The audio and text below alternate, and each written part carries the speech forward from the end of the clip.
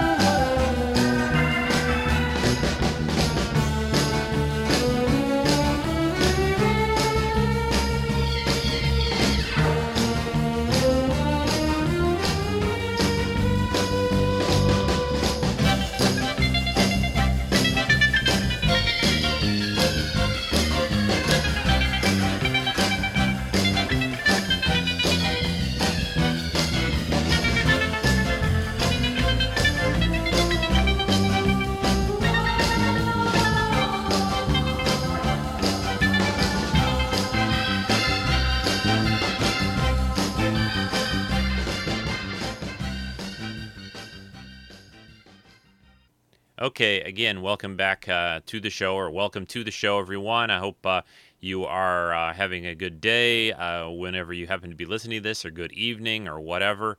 A lot of people listen, I think, at work, in the car, on a bus, on a train, on a plane, just like the Dr. Seuss books, right? Anyway, this today is back to sort of a normal cast. Last week I did the anniversary show live and tried to make as much of a fool out of myself as I could, dancing and other things. Hope people who got a chance to watch that on the Ustream enjoyed it, and congrats to our contest winners.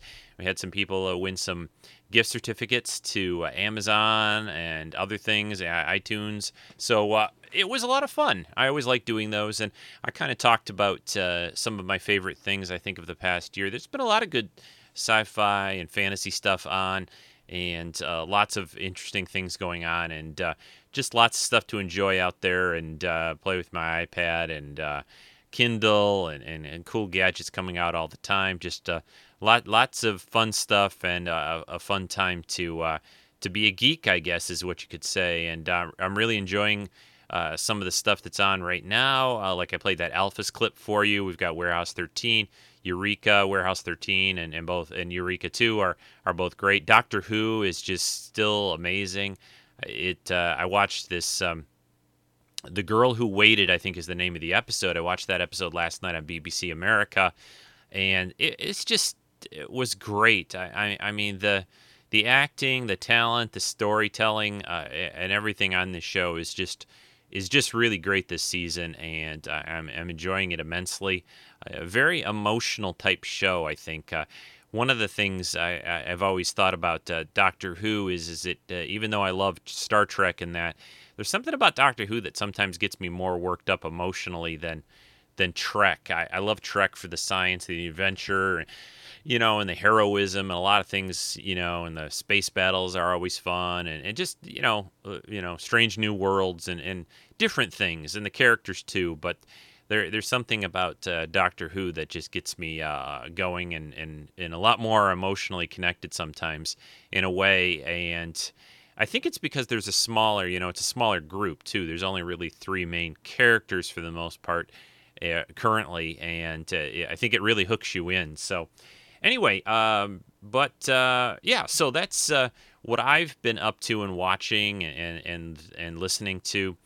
I wasn't sure whether to mention this. We're going to sort of go off into a little side topic for a minute, but I guess I'll, since this podcast is being done and comes out on September 11th, I have to mention something about 9/11 to a degree. 10 years ago, terrible tragedy. I don't think I need to explain or talk about or say anything really about what happened. I think everyone in the world just about is well aware of this, especially if you were someone that was old enough to remember when it happened at the time. And I was thinking about this yesterday as I was, doing a few things around the house, some errands, and trying to decide what, if I should mention it and what I should say. And I think what I'm going to say, or the only thing I wanted to say was that, I just wish things could get more towards the way they're portrayed in sci-fi in the future, especially Star Trek and some other shows, in terms of, is this really the answer? Is this really mankind's answer to solving its problems, doing, terrible things like this? I feel, I guess, in a way, sometimes sorry for people that feel that way and think that way. So, my heart goes out to all those that lost, friends, family, and so on in that, that day. But I just think there's got to be a better way, people. And, that's all I'm going to say. So it's, let's move on. And I think one of the things you have to think about when anything happens, it doesn't have to be a huge thing like that. Or, it can just be a little thing, is, the way to sort of honor people that things like that happen to is to go on with your life and try to do good and, be kind to others and all that good stuff, and just move on and, be the best you can be. So there we go. All right, enough about that. Hey, let's talk about something that's even,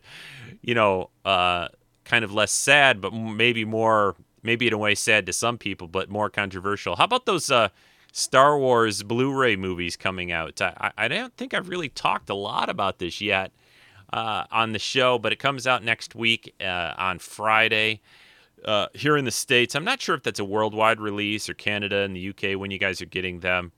But, this has created a huge controversy, as always. What's George Lucas without releasing a new edition of Star Wars without a little controversy? Sometimes I think he just sit there, he's laughing and does it just to mess around with us in a way.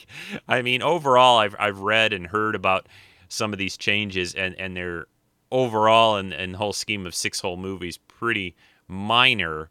But, it's almost like, really? Is this like almost an April Fool's joke? I mean, what's the point? Ewoks blinking, Vader yelling no again? I mean, I don't know, but I will be definitely buying these. I've got 5-6 different versions of Star Wars right now, even back to on videotape, without even A New Hope. I think I got an early VHS tape with no Episode 4, A New Hope on the scroll at the beginning. So I've got plenty of different versions. Can pull them out if I want to watch them. I still have a working VCR and so forth. So, and there are all kinds of ways you can get digital type versions of this on the internet, is all I'll say. One that has been talked about on my forum, on the Treks and Sci-Fi forum recently, Star Wars Revisited. D'Angelis, especially one of the forum members there, has been talking about that. It's basically a fan effort to kind of create a sort of the ultimate. That's not maybe the best word to use, ultimate, but create the Star Wars that was originally released in a way, removing changes like Han shooting, second and not first. And stuff like that. Just do a search. Either if you're on the forum, you can find the threads for it, or just search for Star Wars Revisited on the internet, and you'll find it too. So, but with all that said, I'm really looking forward to the Blu-rays, just to have them in a high def quality, finally on disc. Also to see a lot of the bonus and extra features, some of the footage that hasn't been seen in a very long time. There are scenes where Luke's building his a new lightsaber in the beginning of Return of the Jedi. There's a sandstorm scene in that movie also. The scenes at Anchorhead in A New Hope with Biggs and Luke's friends. So lots of, I'm trying to think of the cool and good things to look forward to in the set rather than all these little changes. I mean, I would prefer that they weren't put in. I think it's, at this point, really, this many years, 1977, say, for example, that movie, till now, it's hard to believe, really, that you need to make these changes still. And, I mean, is it really that something that was... I was listening to Arnie and Marjorie on Star Wars Action News, the last podcast they did last week, talking a little bit about this, and Marjorie had some comment, and I feel the same way, was like, George just tossing and turning some night when he was like, boy, how come my Ewoks didn't blink? And was that really bugging him all these years, 30 plus years later? And it's, really, George? I mean, I don't know, but that's about it. I think that's all we really need to say. I know there's going to be people that on both ends of it extreme that say George Lucas is a genius. Whatever he decides to do is perfect. And then there are the ones that think, George Lucas, you ruined my childhood with all these changes, and I'll never forgive you. And but I'll go buy the discs anyway. So I'm going to take a short break.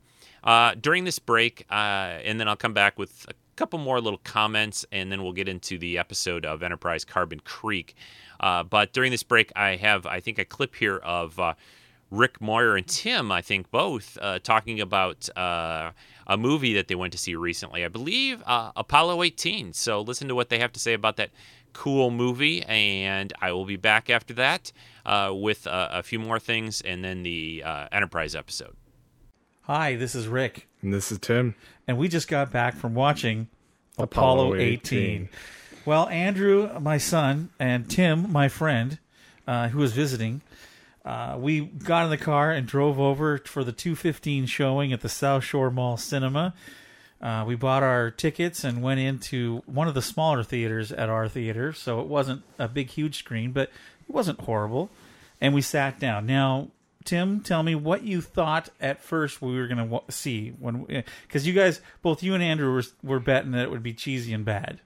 Well, that was pretty much it. The previews didn't give me a lot of confidence because it just looked like a fairly stereotypical horror film that would have some cheesy monster. They would fight their way out of it, survive, and, there'd be one alive. That's pretty much what I was expecting from the film. Like an alien film, except cheesy. Yeah, pretty much. Well, I mean, the tagline on the movie is "There's a reason we never went back." Yeah, so I wasn't too hopeful for it.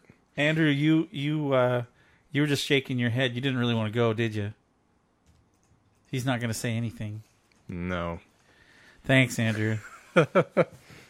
He doesn't like being on reviews. Well, so we sat down, we watched the previews, and they didn't even show the silence your cell phones thing or anything. We'll try to do this without a huge amount of spoilers.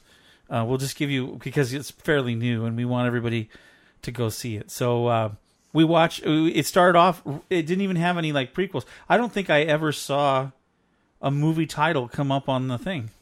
That's actually a good point. I didn't see, I mean, we had the end credits, but we never had the beginning credits. I mean, they still do beginning credits even now, but no movie title, at least. It was done really different. Well, okay, so it starts off and it's totally done in they basically say this is footage that was taken on this mission, the secret mission to the moon, and we've cut together this footage, and they even have a website that you can go to and view some more stuff about it and everything called LunarTruth.com. Which I'm actually looking up if that's an actual website. Let's find out right now. Tim's going to look and see if LunarTruth.com is a website or not. Let's see. And here we go. And so we're sitting there watching the movie, and boy, I'll tell you what, for me, the movie went pretty quick. Yeah, I'd agree with that. I didn't even realize it was such a short... I mean... It was short. It was short, but... It felt quick and slow at the same time, which is a very weird feeling. Well, it was a lot like watching a documentary, but this was done in such a different way than we expected, and not at all. I didn't see a lot of this stuff coming, and so it was really, really different and surprisingly refreshing. It's not a shoot 'em up, rock 'em, sock 'em robot movie or anything, but it did have its moments. Mm-hmm. Indeed. So is LunarTruth.com an actual website? I am not seeing one, so I'm going to say that is a fake website. Oh, man. Which is weird, because usually when movies do that, they do have a legitimate website, but it's more just to promote the movie. That's weird. But there's not even a website, which is really odd. There sure isn't. Yeah, I don't know. I mean... Again, I can't remember what movie I saw this in, but they had this website that you could go to, and it was just nothing more than a promotional website. Right. But this one did not even have one. Why even throw out a website if you're not even going to try and, build one? That's kind of a strange move. That is. I'm looking up the actual official website for Apollo 18, and it's probably Apollo 18. It's called Apollo18movie.com. Yeah. Or .net. .net, huh? Mm-hmm. And there it comes right there. This is how how it sounds. So again, it's just really weird that they would throw out that. I mean, if they did anything, they should have just done Apollo18movie.com, and that would have. Maybe they couldn't get that. Okay, team, go for undock in 4 minutes. So the movie was basically done in this type of a style, where you felt like you were watching the actual moon landings and stuff. Mm-hmm. You got 3 billion people there. What would you say, Tim, was the most surprising thing about the movie to you? Without doing too many spoilers. Well, the most surprising part about it would be a spoiler, so... There's just, I will say this, midway through the movie, there was something that I expected one thing to happen, and I saw something entirely different, so I'll just say that. Yes, I agree with you, and that was there definitely is a couple of different times when the whole audience reacted. Yeah, they were very surprised. Yes. Here's one thing. You said you've seen previous Apollo mission footage. Yes.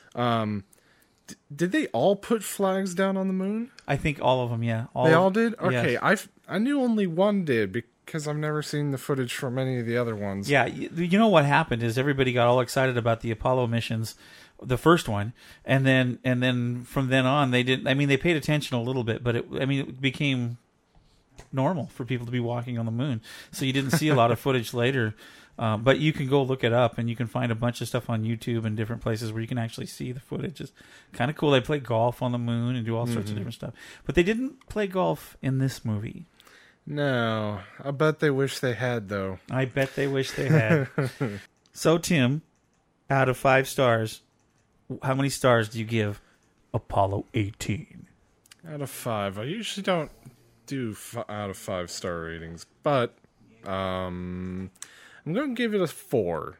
Wow, that's pretty good. It's probably giving it a little. It's probably being generous in this case. And I also would do the same. Yeah, I give it a 4 mainly based on the entertainment value of it, because I was expecting just to be bored out of my skull, and it actually did draw me in with the tension of the plot. And I've only had that happen a couple of times previously. The rest of the time, I'm just sitting there laughing at myself. Yeah.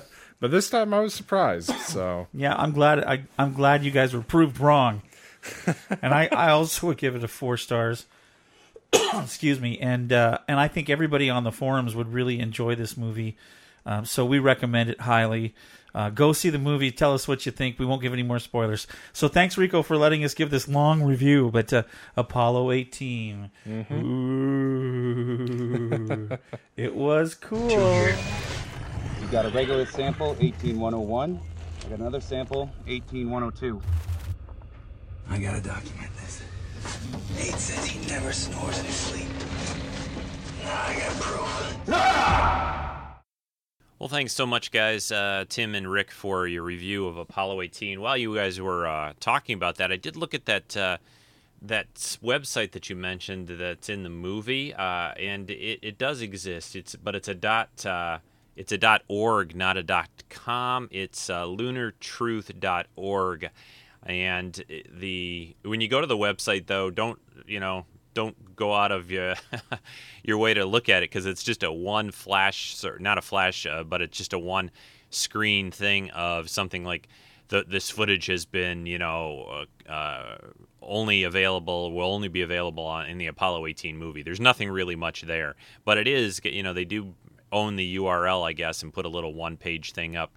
So that's at .org, though, not .com. And yeah, I'd like to see this movie. I may just wait to see it on home DVD or whatever, streaming, whenever it comes to Netflix.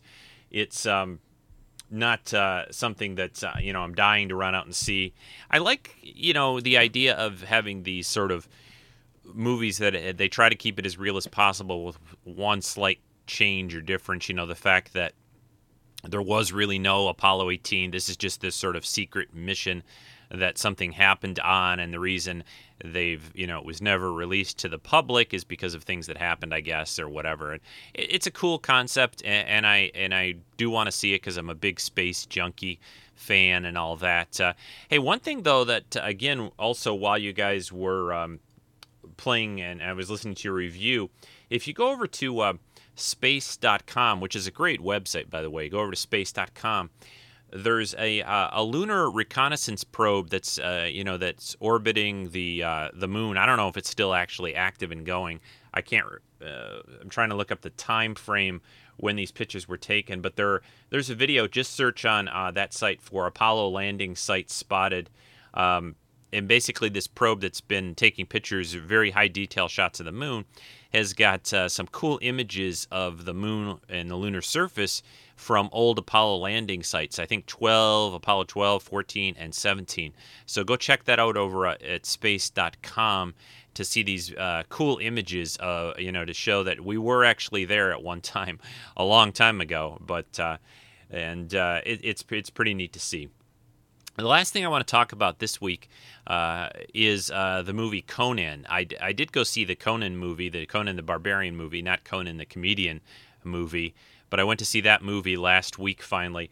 This is, I think I talked about it on the podcast a couple of weeks ago. I tried to see it once, and I got kind of put away or put off because it was only in 3D at the time that I could go to the movie, so I didn't want to see it in 3D. I didn't want to spend the extra money, and I'm just kind of resistant for all these conversions to 3D movies that they've been doing. But I did finally see it regular, hate to even call it 2D, but the movie was pretty good. Actually, I think the movie is better than it's being ripped up by the critics and stuff, and I think the movie had a pretty tight story. I think the action sequences were well done. Was it the guy Jason Momoa who played in Game of Thrones as Drago, and he's been on Stargate Atlantis. Was he as imposing and big and Conan-like as Arnold was?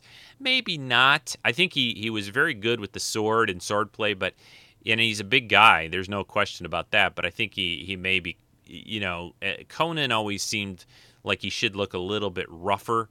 This guy he was big, pretty big, but I think he needed to be a little more like he'd been out in the woods longer. I mean, they put a few scars on him and things like that, but he looked a little too nice, I guess is what I would call it, a little too clean. But the story I enjoyed. I think there are some dialogue, issues with a few things, a few lines they say that are a little too modern sounding. But overall, I enjoyed it. I think it was worth my $5 to see it. And, I like this kind of stuff. I like sword and sorcery kinds of movies and fantasy things like that. I even like Prince of Persia. That I like that whole sort of realm because I'm an MMO player and I played D&D for years. So things like that involve swordplay and magic. I'm kind of a little bit of a softie and a sucker for stuff like that. So anyway, Conan, probably easily worth. You could wait till it comes out on DVD, but it is still playing in some theaters. So check it out if you get a chance. So that's it. That's all the news. Oh, one last thing I wanted to say before we get into Carbon Creek. My annual DreamHost dues fees for the hosting, the podcast and all the websites associated with Treks and Sci-Fi are coming due towards the end of this month, September, in about another 2 weeks, I think. So I am taking donations. This is the time of the year I usually try to drum up some donations to help pay for the hosting fees. So if you would like to send me a donation, you can just do it via PayPal. You can find links to that on the main web page. I think there's a donation tab, or you'll find it. Or just go into your PayPal account and send your donations to my email address that I use for PayPal and other things for the show, treksf@gmail.com. And even if it's just $5 or $3 or $4 or whatever you guys like to do or feel like you can do, if this podcast is something that you enjoy each week, every week you're listening and downloading it 52 times a year or so, a couple of bucks to help support it would be very appreciated, and I'd be very grateful. So thanks to those that have donated so far. I appreciate those definitely, and anyone else that you'd like to do that, that would be great as well. So let's get into the main topic today, which is the Enterprise episode, Carbon Creek. All right, here we go with Carbon Creek, second episode of Season 2 of Enterprise. Say when. When? I didn't know you drank wine. Under the circumstances, I'll allow myself a small indulgence. Make mine a large indulgence. To our science officer, it's been 1 year to the day since you officially joined our crew. Here's to many more. I appreciate the sentiment, but I'm simply carrying out my assignment. That's no small accomplishment, considering the previous record for a Vulcan serving on a human ship was 2 weeks. 10 days. I've been filling out your annual crew evaluation. Just a formality. I understand. The High Command has requested one of the my few evaluation times you review. get to see a Vulcan drinking alcohol is in this episode. Just a formality. There's something in your record I've been meaning to ask you about. While you were stationed in Sausalito, you took a 5-day leave. Yes. You went to an old mining town in Pennsylvania, Carbon Creek.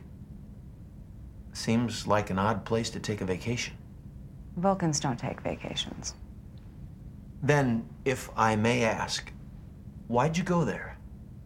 Is this part of my evaluation? Just curious. It was a personal matter. You had a personal matter in Carbon Creek, Pennsylvania? Trip, if she doesn't want to tell us. Seems a little unfair. We tell her plenty of stories. You'd like me to tell you a story? If it's a good one. I went to Carbon Creek because I wanted to visit the site of first contact between humans and Vulcans. Then you were about 3,000 kilometers off. That took place in Montana. Actually, it didn't. Every school kid knows that Zephram Cochrane met the Vulcans in Bozeman, Montana on April 5th, 2063. I've been there. There's a statue. In fact, the Vulcans visited Earth long before then. My second foremother was one of them. Your who? My mother's mother's mother.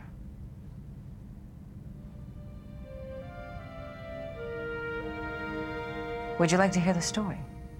Yeah, please, T'Pol, tell us. It's been a long road. All right, so we'll dial down the opening credits here to Enterprise. Even though this song certainly grew on me throughout the years. This episode, Carbon Creek, again from Season 2, I like it for a number of things, and I'll talk about them as we watch it together. It's I do like episodes that show you kind of a historical point in time, and here you're getting to learn about really the time Vulcans first were on Earth, not to like when we saw them in first contact with Zephram Cochrane. In that movie in Montana, we all thought, okay, this is the first time. And that's sort of the first official time it happens for the record books, for history. But this one's a little bit more secret, and that happened in Pennsylvania in Carbon Creek. One thing, interesting thing is for some reason, Carbon Creek, there is no Carbon Creek, Pennsylvania, at least not that I can find. It was made up for this episode. There is actually a Carbon Creek, a stream, a little river in California, in Southern California, called Carbon Creek. So I don't know if that's where the guys who worked on this episode got the name for it or not. But anyway, the story here is by Rick Berman, Brannon Braga, and Dan O'Shannon. Teleplay is by Chris Black, directed by James Contenier, and it was first aired on September 25th, 2002. I can't compensate. The refusion pressure is still dropping. If our orbit decays any further, we'll be detected. Now we're showing a Vulcan ship here with to investigate a crew. The launch of its first artificial satellite called Sputnik. During their third week of gathering information about humanity, their impulse manifold began to malfunction. They had no choice but to attempt an emergency landing. Try to find an isolated area. Send a distress call to the High Command. So we have a small Vulcan, kind of an exploration vessel here that's having to land on Earth in the 100 past. kilometers. Deploy the stabilizers. 50-ish. Our landing vector is too steep. And of course, T'Pol, the actress Jolene Blalock, is playing her ancestor here.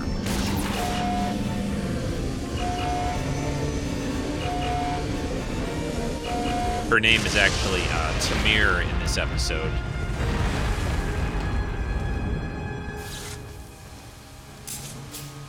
It's nice effects here where it's, the Vulcan ship is crashing onto the planet. They're wearing sort of like these brown leather outfits, uniforms. The idea that this ship would be here to explore Sputnik, though, I've always sort of questioned a little bit. I mean, that's a pretty small little probe. Are you hurt? I don't think so. I mean, to pick up on that, unless you happen to be in the area, I even with their tech and Vulcan, it seems unlikely. A warp signature, What are your orders? Why did the Vulcans keep this a secret? The incident is well documented at the Science Directorate and the Space Council. On Vulcan? Of course. Hang on. Tamir was your great-grandmother? I'd be the last person to question your math, but aren't you missing a few generations? Sputnik was 200 years ago. Don't forget how long Vulcans live. Right. Just how old are you? It's got to be in a record. Trip, that's classified information. Please. Go on. The wine keeps getting poured here in this too. In Their this subspace episode transceiver was damaged in the crash. They had no way of knowing if their distress signal had even been transmitted. They used up their emergency rations within a week. After 5 days without food, their situation was growing desperate.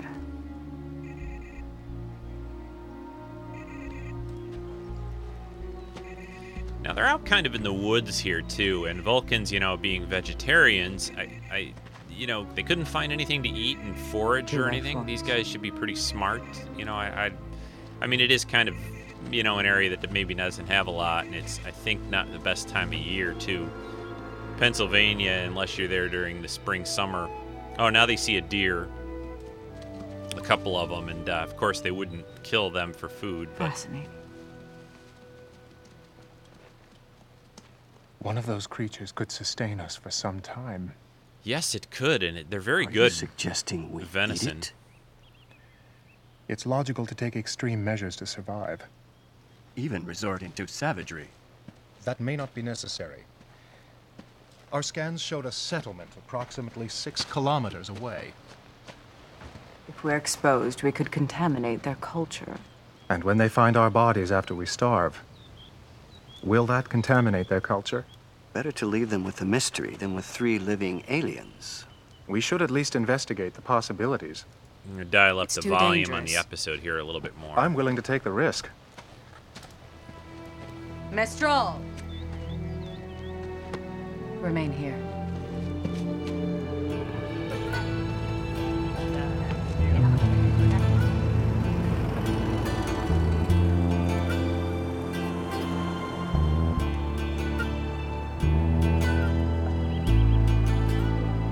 The Vulcan here, named Mistral, is actually the... How do you suggest we proceed?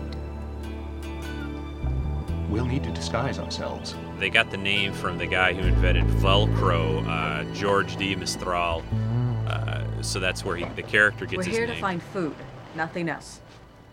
They're grabbing some clothing out on a line. To an absolute minimum. If we must interact with them, I will speak. There's a pretty racy scene real quick with T'Pol changing behind a sheet. I believe you have that garment on with sort of a shadow of her silhouette showing pretty much about as much as you can get away with on regular TV. Anyway, she puts on this dress, and she puts it on backwards at first because she's not, of course, familiar with the clothing. But you've got the Vulcan guy with his little hat on covering his ears, and Tamir just covers her pointed ears with her hair. They don't appear to be restrained. More likely laborers. It's hard to believe these people were capable of launching an artificial satellite.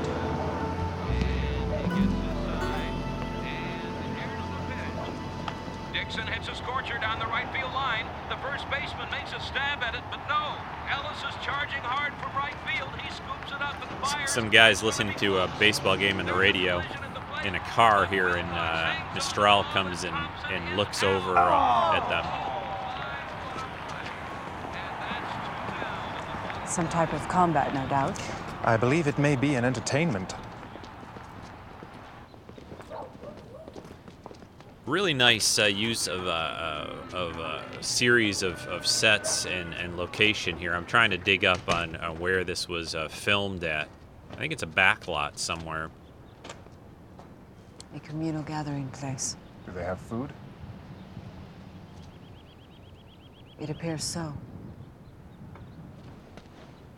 Oh, this episode was also nominated for a Hugo Best Dramatic Presentation in the Short Form.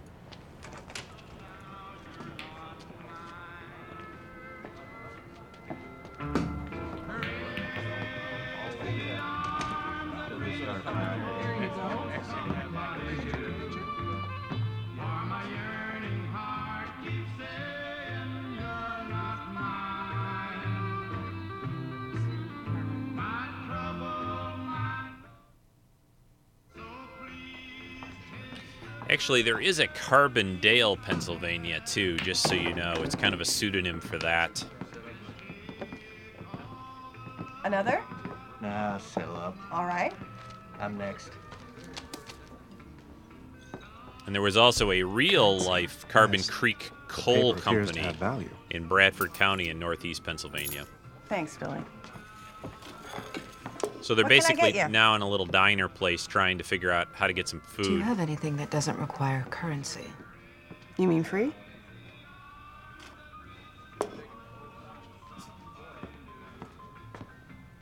What brings you to Carbon Creek? We had an accident with our vehicle outside your town. Are you okay? We're fine. You folks married? No. We're business associates. There's a gas station up the road. I'd be happy to give you a lift. No, thank you. Suit yourself. This Anybody up for a game? Quarter ball? Episode reminds play. me a little bit of You better ask your mother, Jackie. City on the Edge of Forever, too, especially since it's set in the past, and they're trying to figure out a way to make some money. Go on upstairs and do your homework. I'll bring you up some dinner.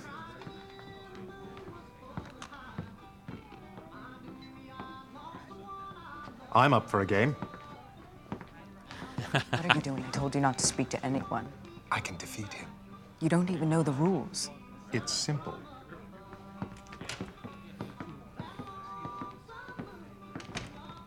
I thought you didn't have any money.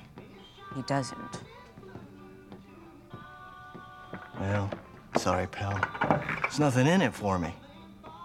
It's time for us to go. Wait a minute. We might be able to work something out. If you win, I'll pay up. If I win, your business associate has a drink with me. We accept your terms. We do not. The game is based on simple geometry. It wouldn't challenge a Vulcan child. No. We need their currency. What if you lose? I'll have to socialize with him. Yes, that would be so terrible. He's not really actually a bad-looking guy, the guy playing pool. Would you here. rather die of starvation?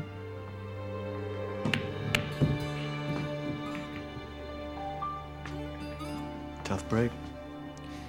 Now, as someone who's played pool for a lot of years myself, there's a lot more to pool than geometry. You know, they always say that in movies, but there's strategy, there's placements, there's just the rules themselves. There's a lot of things. I mean, yeah, if you are good with geometry, that's okay, but you need to be able to hit the balls with that, just knowing the angles and things. So I could say maybe, yeah, eventually he'd pick it up pretty good, but not as quickly as seems to happen. So anyway, you'll see.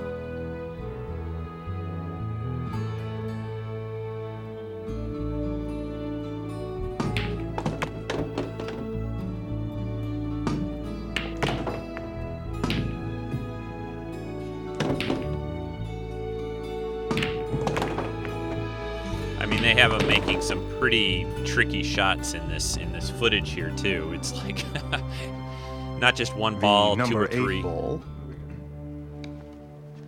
in that pocket. But of course, it serves this story, you know, that gets them a little bit of money to get started. So lets them go to a little grocery store, pick up some things. Cryogenics. Do you suppose they've experimented with protein replicators? Why didn't you ask the merchant? You seemed willing to engage everyone else in conversation. I like this I Mistral think that guy. wine's gone to your head. What are you implying? 2 Vulcans stroll into a bar, hustle a few games of pool, and walk out with an armload of TV dinners. It sounds like an old episode of The Twilight Zone. If you're not interested in hearing the rest. Hold on. We didn't say we weren't interested. Yeah, so they're having a little trouble buying it, really. But it makes sense, you know. So They realized they couldn't rely on gambling. So they took whatever employment they could find while they waited for a rescue vessel to arrive. I kind of like the fact that T'Pol's great-grandmother, Tamir, is the more skeptical, the more, not willing to kind of go along with humans.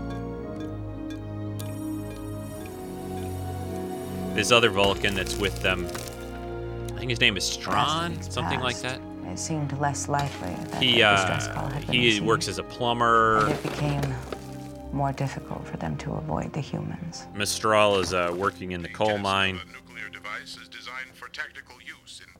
Now they're watching a nuclear test in New Mexico Nothing on the like television. an atomic test to make your day.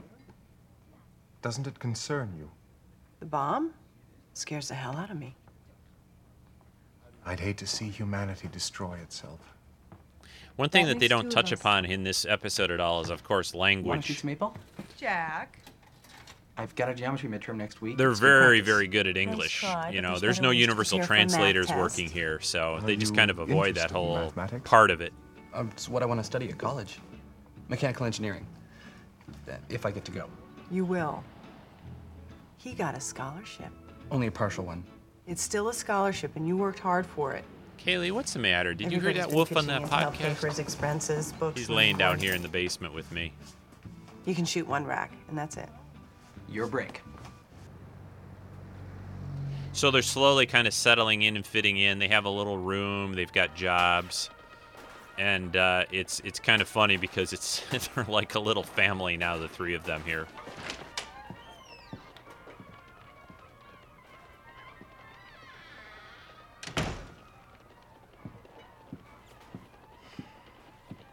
And they actually watch television as entertainment. This is the third time this week I've had to fix Mrs. Garrett's sink. Perhaps she enjoys your company.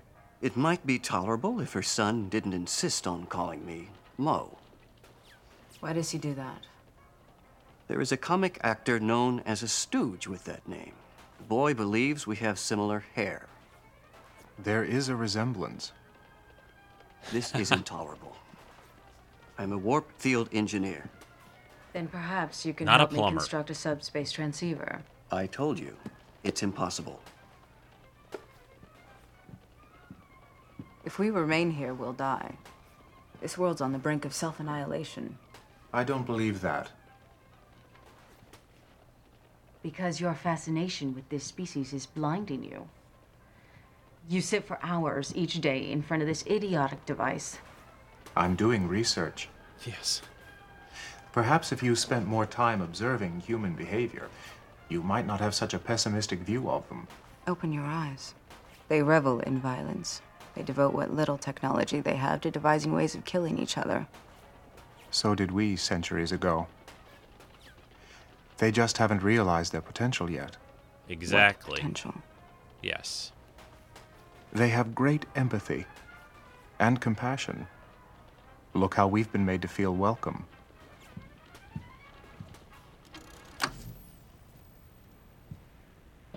Only because they believe we're human.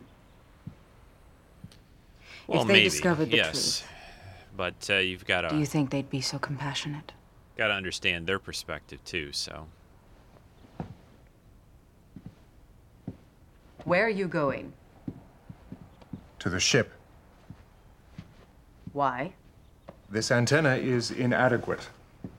I believe I can use a waveform discriminator to enhance it. It'll be safer to go after dark. We can't risk being followed. I need to go now.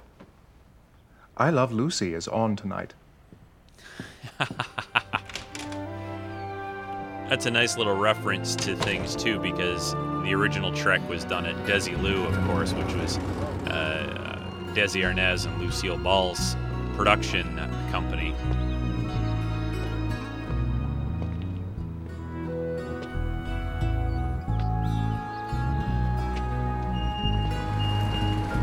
Hi.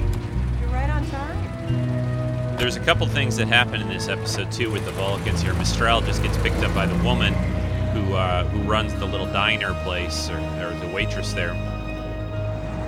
There is some Vulcan lying that goes on in this episode. So even though Vulcans don't generally, as a rule, lie, it happens a few times here. So it's something they can do, obviously. Still can't find where they did this. I gotta believe it's on some backlot set somewhere, but Well, there's a lot of it's different than trees and seeing it on things. television. More invigorating. Well, there's another game next week if you'd like to go. Or we could do something else. Take in a movie? That would be enjoyable. Can I ask you a question? Yes. What are you hiding under that cap? A pointed head? You're not from Mars, are you? There's always a line like that in these kinds I of didn't mean to make episodes. fun of you. I'm not offended. May I ask you a question? Please. What happened to your mate? You mean my husband? Yes. He left a long time ago. Jack used to get letters from him every now and then. The last we heard, he'd moved to Phoenix. I was hoping he would help with Jack's college, but I guess we're on our own. I can understand why he wouldn't want to have anything to do with me, but I'm sorry. I'm usually better at keeping a lid on my emotions. It's not always easy. I know. That's a good line, too, of course, since Vulcans, of course, keep their Well, emotions in check all the time. I'm due back at the pine tree. Will I see you later?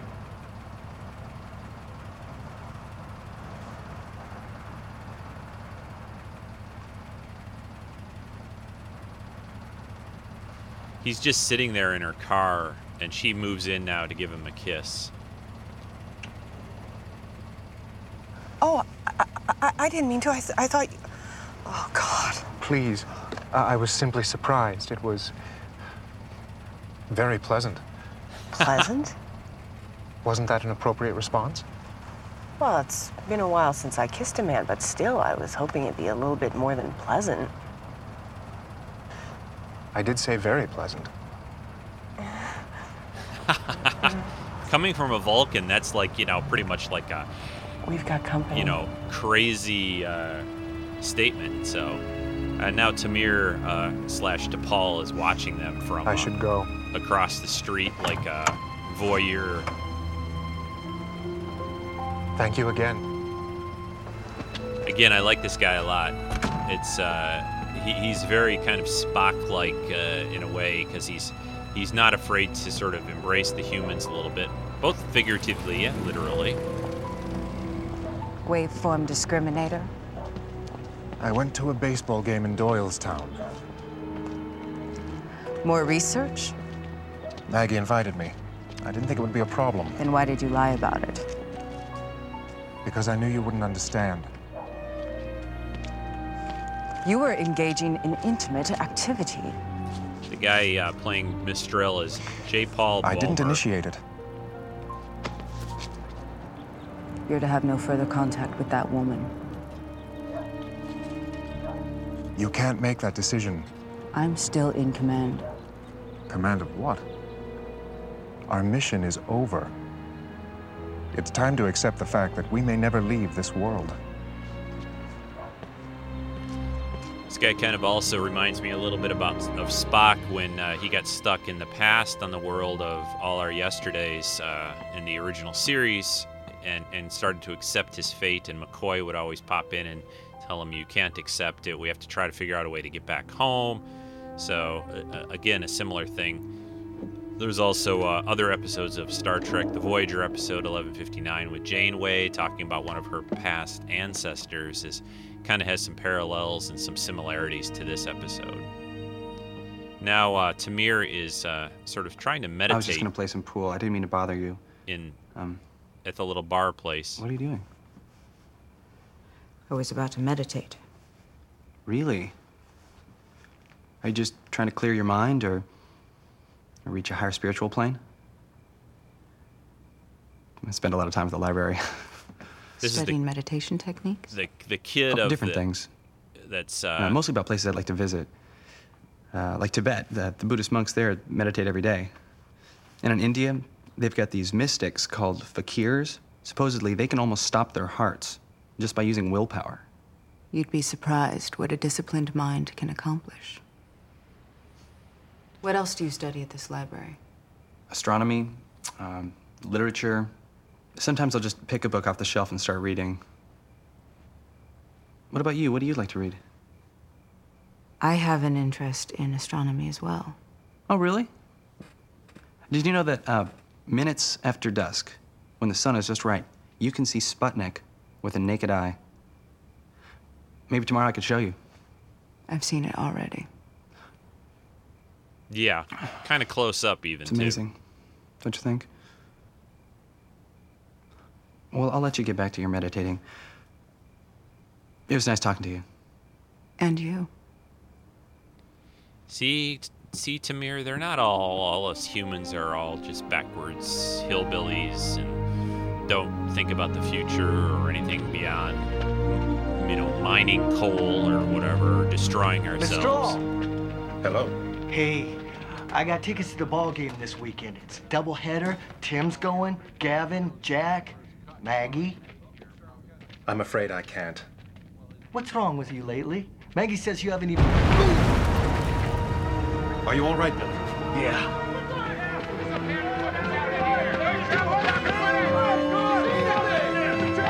There's a little problem at the mine, obviously, here.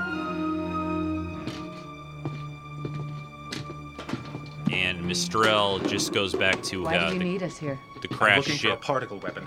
The armory case. Help me find it. Why? There's been an accident in the mine. At least 20 men are trapped. It could take the humans days to free them. We can't interfere. They'll die. A classic, classic case of interference versus helping. You'd let them suffocate. Even if we could prevent it. What if they see the weapon? We'll be certain they don't. At best, these humans only live to be 60 or 70. Is it worth the risk just to extend their lives a few more years? We can't contaminate their culture. This has nothing to do with contamination. It has to do with compassion. Compassion is an emotion. They're my friends, and I'm going to help them. Don't try to stop me.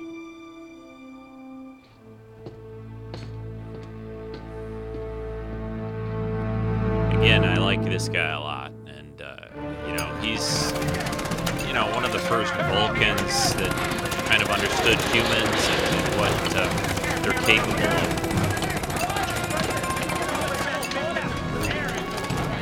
So he's back there. He's sort of sneaking into the mine area where they're trying to dig out these people.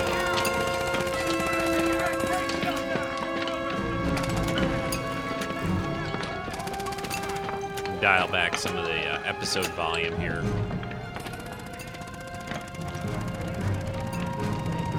That's a good job on the set here too for the mine. Looks pretty good. Yes. Proceed 22 meters, then turn right at the junction. Tamir is helping him out. She's scanning from the outside to figure out the best place to use his weapon. Shaft. More guys down. There's a rider. 3 of them, right? Yeah.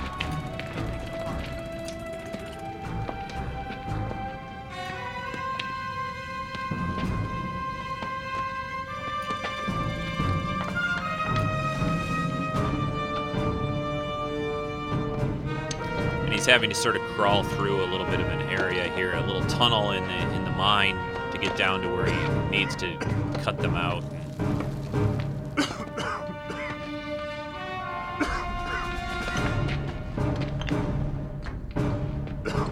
There's a stratum of quartz on the wall opposite the opening.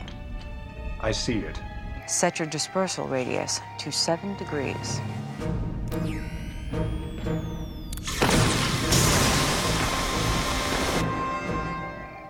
Two more meters.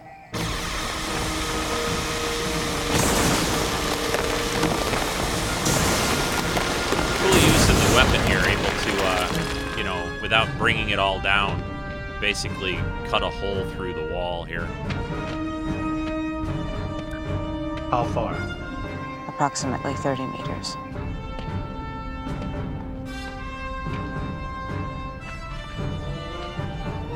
here! Over here!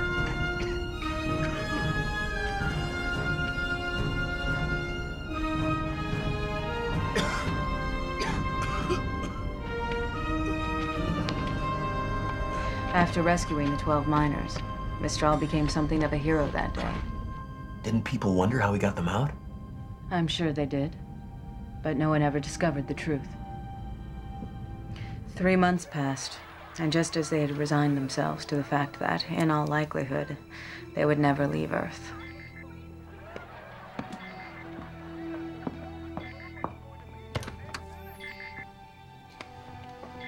They're at their little place here, and their communicator is signaling. Tamir? This is Captain Tellis of the Vulcan survey vessel Duval. I'm responding to your distress signal. We thought it wasn't transmitted. Your signal was received by a Tellarite freighter. It took them some time to forward it to the High Command. We're approaching the system now. Meet us at the crash site in 3 days. Understood.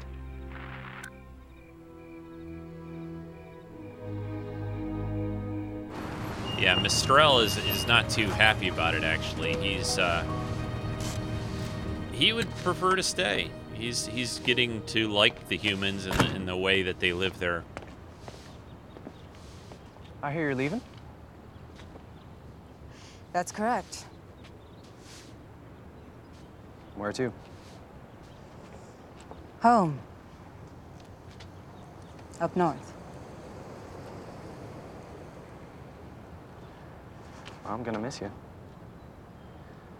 You're about the most interesting people I've met in this town. I'm sure you'll meet a lot of interesting people at college.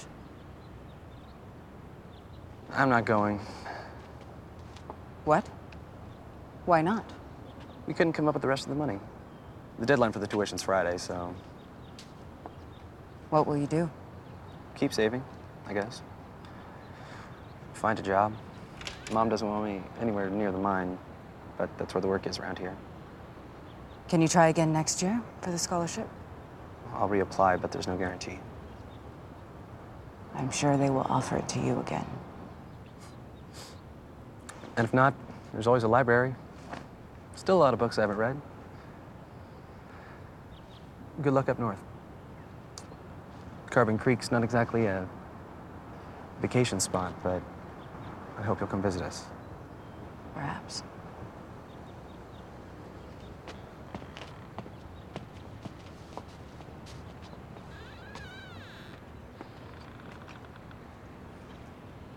You took those college boards. Got the highest score of anybody in the county. It's not fair.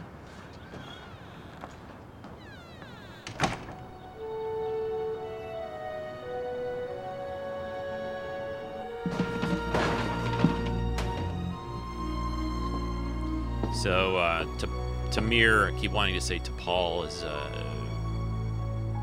she's not too happy about that. See, she's back at the crashed ship searching around a bit.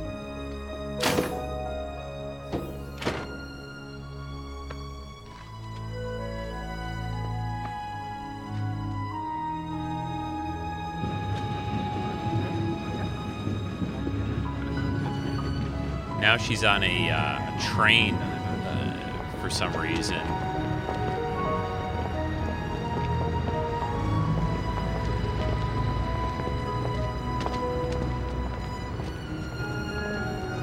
And even though we've seen and heard that Mistral seems to be the one that's kind of connected most with the humans, Tamir is also sort of become involved in their lives as well, which you're going to find out more of here in a second. So, you're the lady with the invention that's going to change the world.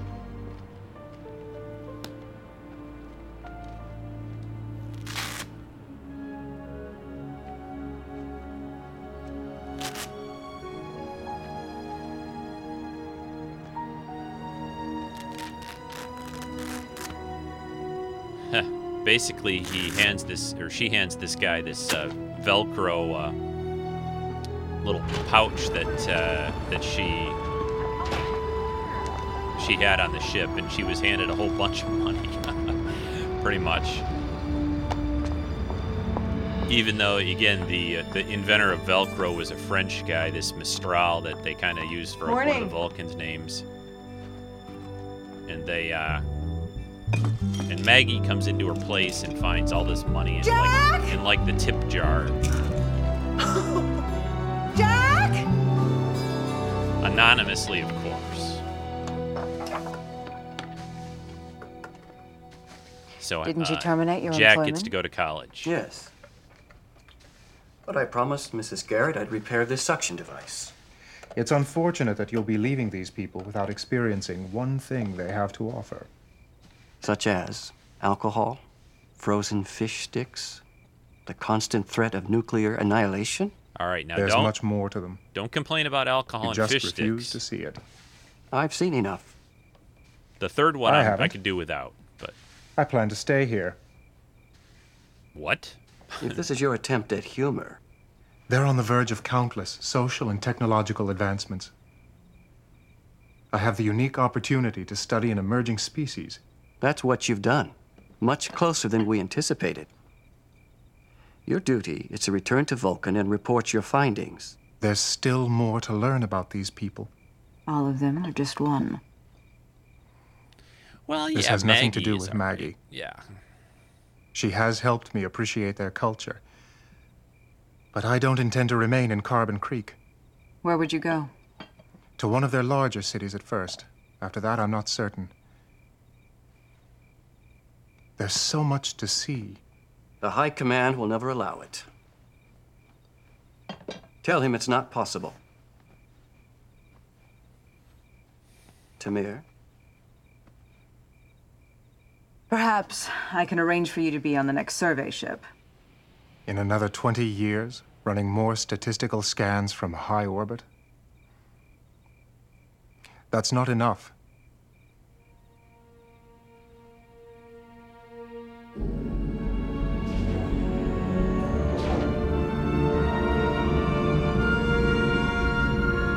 So the rescue, the Vulcan ship is landing here. Where's your captain? He was killed in the crash. There were 4 Vulcans aboard your vessel. Mistral died in the crash as well. We cremated their remains.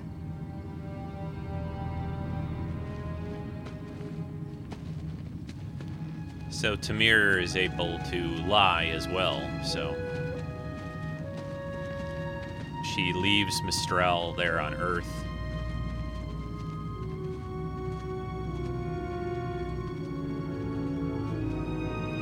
Which I think is pretty cool. It isn't just, all neat and tidy. They leave this guy behind and then take off. And really, I don't think talk about the ship itself. Do you realize you've just rewritten our history books? Yeah. A footnote at best. Footnote? This is like finding out Neil Armstrong wasn't the first man to walk on the moon. Perhaps he wasn't. Oh. How long did this Mistral stay on Earth? The rest of his life, presumably. And that would be what? Another 100, 150 years? Possibly longer. An alien is left on Earth in the 1950s. Lives through, 30 presidents, travels the world, and no one notices him? And what happened when he finally kicked the bucket? Did the Undertaker just shrug and ignore his ears? You asked me to tell you a story. It was a good one. But did it really happen?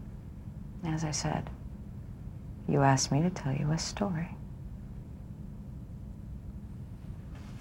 Damn, Captain. She put one over on us. You did go to Carbon Creek. If you check my record, you'll note that I also visited Yellowstone Park and the Carlsbad Caverns. I'm a scientist. That includes geology. So at the end, T'Pol kind of Thank you for makes the meal. this like it was my more pleasure. of a story. You've certainly kept us entertained. Than reality. But Good night. there's a little thing here that happens at the end. Oh, also, there's a deleted scene you can find on the DVDs for this that they had them all drinking a little bit more and got kind of drunk, even T'Pol. And they were going to use it in the episode, but I guess it kind of got too much laughing going, especially by Trip. And so they had to cut that scene. But it's pretty funny. You can watch the deleted scene. Probably even find it on YouTube, I think. Now T'Pol is back in her quarters, and she pulls out of a little cabinet this old purse that Tamir had been using when she was on Earth. Obviously something made on Earth from a long time ago, which confirms, the episode is everything that she said basically really did happen. And that is it. That's Carbon Creek. Nothing, amazing or dramatic, a very standalone type of Enterprise episode, but I really like it. It's got a lot of charm to it. I like the characters. It's always fun to see one of the actors get to play themselves sort of as an ancestor or in the past or an alternate version of themselves. And it really, really well done. And in the idea that Vulcans were here way before, Bozeman, Montana, and meeting Zefram Cochrane. I can buy that. It's not a big deal. And, with all the people in the world, one little Vulcan running around, yeah, I can sort of believe that could happen and not get, noticed or whatever. So, and also on top of that, you never really even know if T'Pol knows the complete end story of the whole thing. Maybe Mistral eventually left Earth at some point or whatever. So, yeah, because, who knows? So let's see. Next, I think we're going to do some listener comments on this episode. So let's play one of those right now. Greetings, Rico. This is Gordon113 at the forum. Everybody call me Ray. This is my first commentary on Carbon Creek Enterprise. I'd like to give you a little preview of it. First of all, it was a good series. A good episode. It wasn't so bad. It all started T'Pol telling a story about a grandma landing on Earth or crashing, and they got stranded on Earth. And over the years, they observed the situation, and they found that the humankind wasn't so bad after all. At the end, they got found, got rescued, and one left behind. But at the end, what happened? Well, you know the rest of the story. I should have never judged this series, The Enterprise. When it first came out, I was like, Gene Roddenberry must be turning in his grave, and I think he wouldn't like this. But if you give it time, see all the old, whole episode like I'm going to do next time, it's not so bad. You should give it a try, but let's see. I should have never judged it like that. So, in conclusion, I give this a 3.5. Well, that is my commentary. This is Golden113 signing off, and see you later. Ciao. Well, thanks, Ray, or Gollum113, for your comments, and that sounded good. I know you were questioning or wondering how your audio was, but I think it's pretty good, not too bad. And thanks for talking about Carbon Creek. And yeah, I know there's a lot of people at first that Enterprise wasn't their maybe favorite series of Trek, or they had some problems with it, but I think, like you said, if you give it time and watch some episodes, I think you'll find that there's a lot of good stuff in these episodes of Enterprise, and I think this is a good episode too, and so thank you for your comment. Next up, I think, is Mark, a comment from Mark about this episode. Hey Rico, this is Mark Daniels from the Great Pacific Northwest, and I'm M5 on the Treks and Sci-Fi forum, and here are my comments for the Enterprise episode, Carbon Creek. I really like this episode. I like the fact that T'Pol's telling the story about the true first contact, which happened in Carbon Creek, Pennsylvania versus Bozeman, Montana. The story starts off with a Vulcan survey ship orbiting Earth monitoring the Sputnik launch in 1957. They have an engine malfunction. They crash to Earth.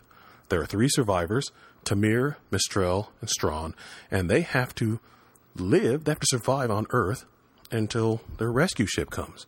Well, they run out of food after a week, and then they venture into town, and some of the best scenes are when they're in town because Mistral hustles the people at the bar to get money to buy food, which is pretty funny.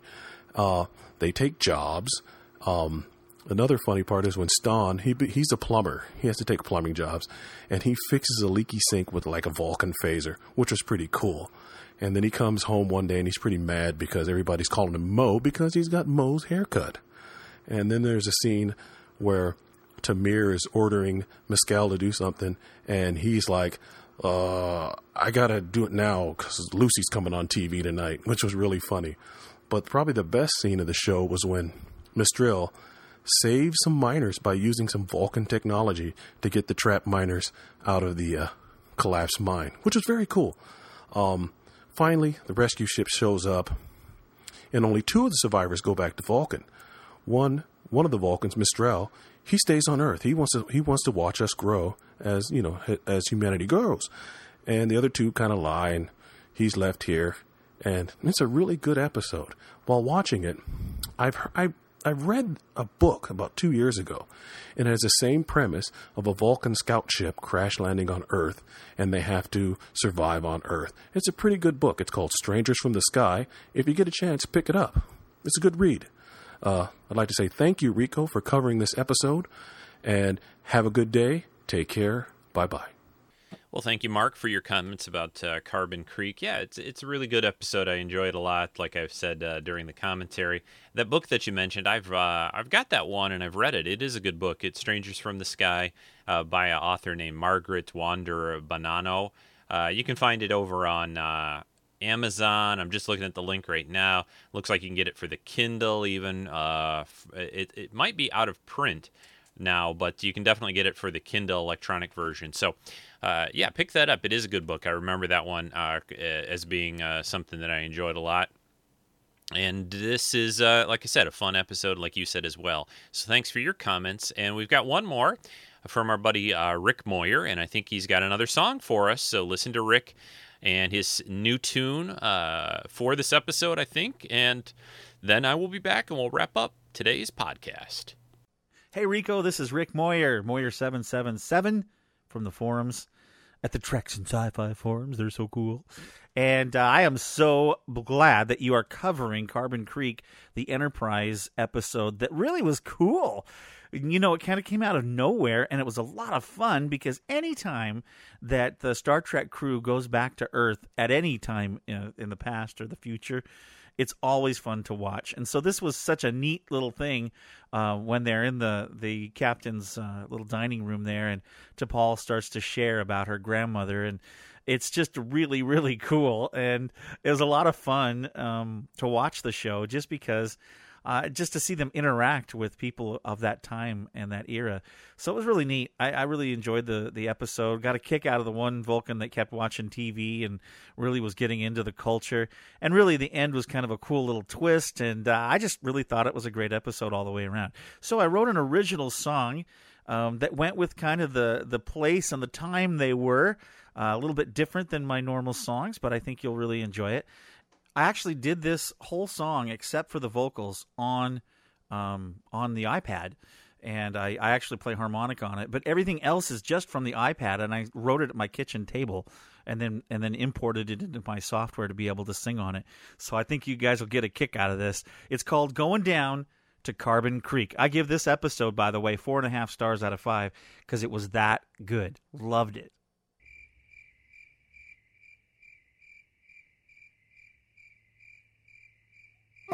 You think you know when first contact really was? Well, think again. It was back in 1957 in a small town in Pennsylvania called Carbon Creek. 4 Vulcans crash-landed after watching Sputnik launch. Well, going down to Carbon Creek. Let's see who we can meet. Going down to Carbon Creek. Let's see who we can meet.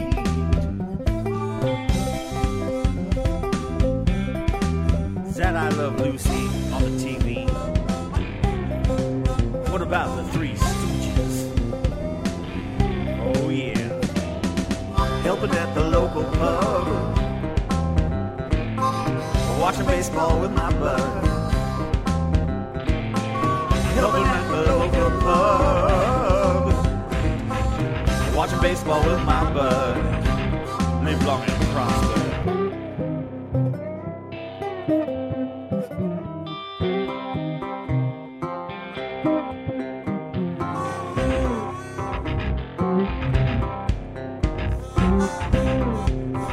Someone said the de-stress call.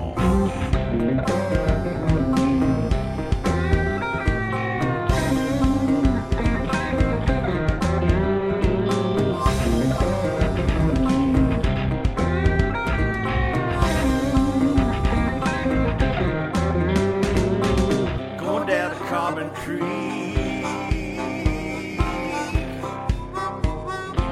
Let's see who we can be. Yeah, going down to Carbon Creek. Let's see who we can be. Yeah, man, you look just like DePaul. What's up with that?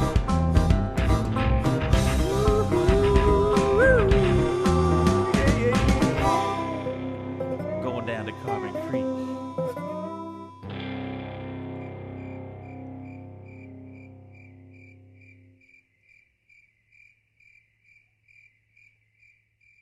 Rick, fantastic. Love the new song. It's very, country-ish, and I think it fits this episode real well. So thanks so much for your comments and the new tune.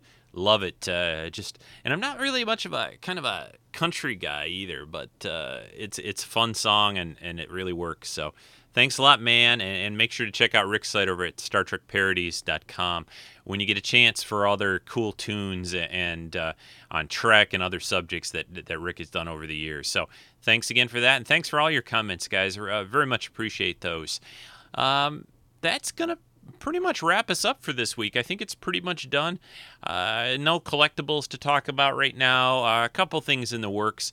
Working on gathering. Actually just went out yesterday to get a few more little pieces for it, but working on building a Farnsworth replica prop for from the television show Warehouse 13, and I've got a few things on order. So hopefully in the next month or two, I'll be putting that together. And I got a few cool ideas for it actually, and I don't know if it's going to work. It's it depends how much electronics I can shove in that little box.